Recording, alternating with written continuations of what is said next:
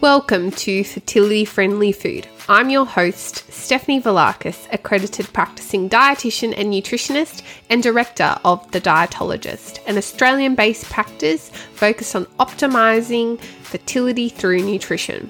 This podcast will bring you snack-size episodes for you to learn, grow and be inspired by the latest research, facts and practical lifestyle tips about eating well for optimal fertility, helping you cut through the confusion and myths to take back some of the control on your fertility journey, one bite at a time.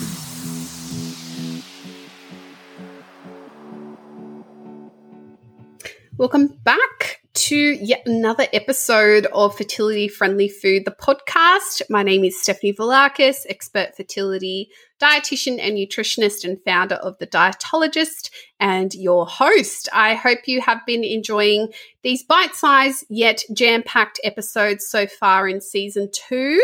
Today we have Kaylee Slater, our resident dietitian here at The Dietologist, joining us yet again for an awesome episode all about preventing food allergies in your future baby, which is a pretty interesting topic. So I am keen to dive into this one together. Welcome back, Kay. Thank you, Steph. Hello, everyone. Thank you so much for having me back to record another episode. I enjoyed the last one so much, so I'm very grateful to be back again. So today we're talking about something a little different. We focus so much on preconception nutrition, what to eat to improve your eggs, implantation rates, etc. But today we are spilling the beans on whether you can, in fact, prevent allergies in your future children, with a focus on food, of course. Yeah. So for those who don't know what causes a food allergy, or any allergy for that matter, is basically where our immune system is recognizing something that is otherwise safe, say, for example, peanuts, for example, as harmful, and it's mounting an over response of the immune system to that offending protein. Often it is a protein in food that we're having a traditional immune-mediated allergic response to. So there's different types of allergic responses, which I won't get into because it's just, I could talk about that for another whole hour on its own. But it's not always just anaphylaxis, although that is a very serious type of allergic reaction. Other ways that allergies can manifest could be skin rashes, itchy mouth, and so on. So there's lots of different ways that allergies can manifest. And we do know that allergies, and in particular food allergies in our children, are on the rise, and in quite a steep fashion. So we now know that 1 in 10 children aged 1 year of age have a food allergy. That's pretty high. That's 10% of kids. And so this seems to be increasing at a rate of about 1% each decade, which doesn't sound like a lot. That's 1 in 100 extra children every decade being diagnosed with food allergies. So let's get stuck into what we can do about this to try and mitigate some of the risk. And I will just say a bit of a disclaimer before we go into it a bit further, but allergies is something that is a complex medical issue. It is not just about doing the right thing prior to conception and during pregnancy, and it's a guarantee of allergy prevention. These are things to help manage risk and reduce risk, and use the information and knowledge that we have and research that we have to our best ability to help support healthier kids, if we can, a healthier generation of kids, and maybe slow this increasing rate of food allergies in children as a generation. So, Kay, let's get into it, shall we? We shall. Thanks, Steph. It's crazy to see how allergies in kids are increasing. And in fact, the advice around food allergies has changed over the years. Decades ago, we were told to completely avoid potential allergens during pregnancy and during breastfeeding as well. So, for example, mum was told not to eat peanuts at all during this time. Now, I don't know about you, but that is a long time for a peanut butter lover like myself not to have peanut butter. But this also included the other allergens too. So, for example, seafood, tree nuts, soy and soy products, wheat, eggs, and more.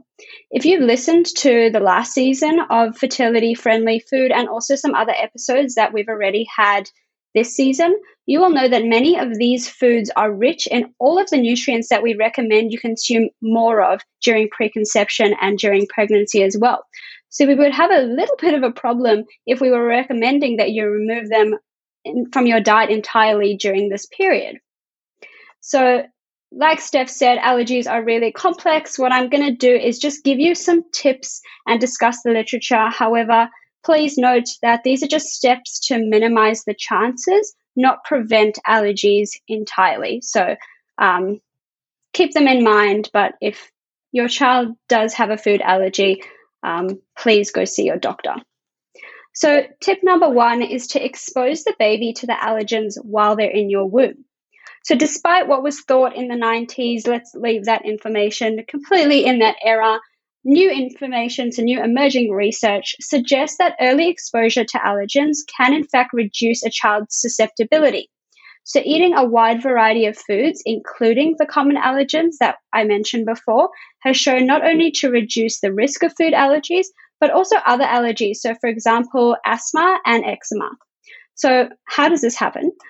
Well, the maternal diet, while important obviously for the growth and development of your bub, also influences and shapes their immune system. Immune cells, which can be influenced by our dietary intake and nutritional status, are transferred through the placenta. So in fact, the first contact of allergens can actually occur in utero. Other research also suggests that the major food allergens, so for example, egg, wheat, and nuts, can also appear intact in the amniotic fluid. Now, this goes without saying, but if you have a food allergy yourself, do not start reintroducing these foods during pregnancy. Okay, tip number 2 is to continue exposing your newborn to these allergens through breast milk if you choose to breastfeed. So firstly, if you're not breastfeeding, completely ignore this part. It doesn't matter. But if you are, let's go to the tip. So similar to that of pregnancy, what a woman eats during lactation can affect the makeup of her milk. Nutrients and proteins are transferred from mom's breast milk into the baby. A large 2009 study found that children who were regularly exposed to peanuts through their mother's breast milk had a lower incidence of peanut allergies than those who were exposed to little or no peanuts. Additionally, there's also evidence suggesting that exclusive breastfeeding can also prevent the onset of allergies, as immune factors like antibodies are passed through into the breast milk and therefore into the baby. It is important to note, however, that this can also go both ways. So exposing the baby to allergens through their mother's milk can reduce their risk of developing allergies. However, if the baby does develop an allergy, then the mother's consumption of these foods, if she's breastfeeding, will also obviously transfer into the milk and then lead to allergic actions in the baby. So in these instances, like I said before as well, it's very important to go see your doctor. There's a lot more information about breastfeeding and food sensitivities and food allergies on the Australian Breastfeeding Association website, which we will link in the show notes for you. So Steph, how about you present our last tip? So I would love to chat you through this last tip. So for those of you who don't actually know, but before I became a fertility and preconception and pregnancy dietitian, I actually worked in pediatrics for quite a few years. So I used to chat with mums with their bubs all about introducing allergens with solids. So the advice changes quite a lot and has changed a lot probably since you were a baby, or even if you're a mum to multiple children, potentially even since you had your last bub. But it is important to try and introduce the major allergens to your baby in a safe form. So obviously don't give them a whole peanut or a whole almond. It would be smooth peanut butter or smooth almond butter around 6 months and before 8 months, and some allergens are even before 12 months. Now, this advice changes a lot, which is why I'm being kind of vague, because I don't want this podcast to be heard in 2 years' time and be out of date and take this advice as gospel. So I will leave a link to Askia, which is the kind of main body around allergies and immunological conditions that talks about introducing allergens with solids. But just bear in mind, you don't want to be fearful of avoiding these in this window of your child being exposed to new foods in general. And certainly you want to make sure that it's in a safe format for your child to consume so they don't obviously not a choking hazard and so on.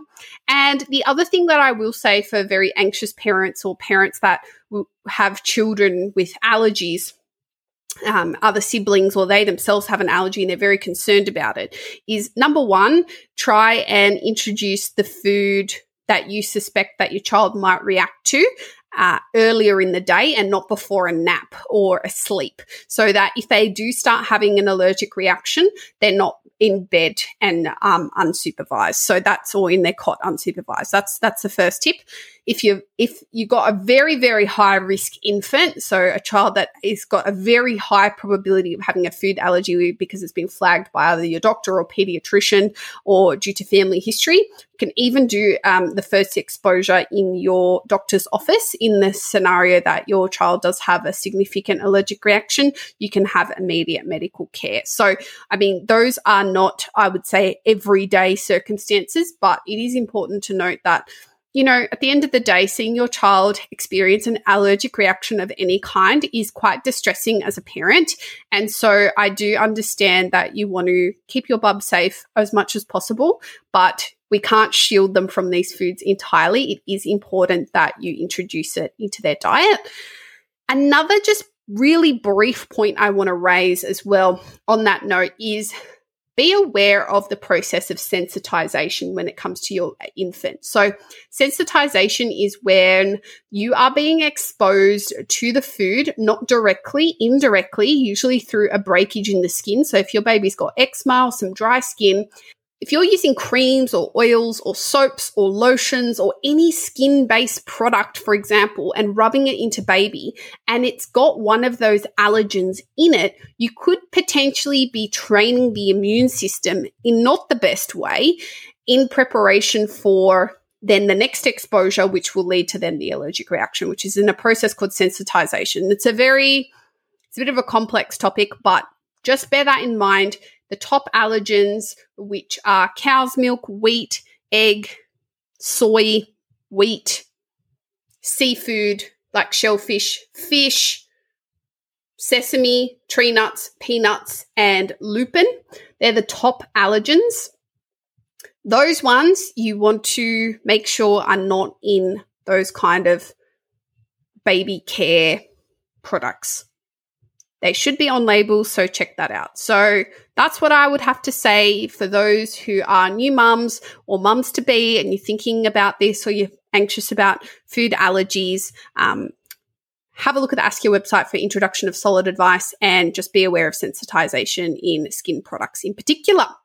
So I will be sure to link all those resources that we mentioned throughout the podcast down below. And if you would like to focus on food allergy risk reduction in your pregnancy or in preconception, this is something that's on your mind. This is something that we weave into our standard care at the dietologist. So if you would like to get in touch with either one of us for a chat, do so. I will leave the details linked for you again in the show notes below. That's a wrap on this episode. Thanks again, Kay, for jumping in on this one. It's been fabulous to have you. And for those listening, don't forget to subscribe, leave a rating and review in Apple Podcasts, and share with your partner, friends, or family so we can get into even more ears with this evidence-based and scientific nutrition information about fertility, pregnancy, and new mums too. Until next episode, everyone. Bye.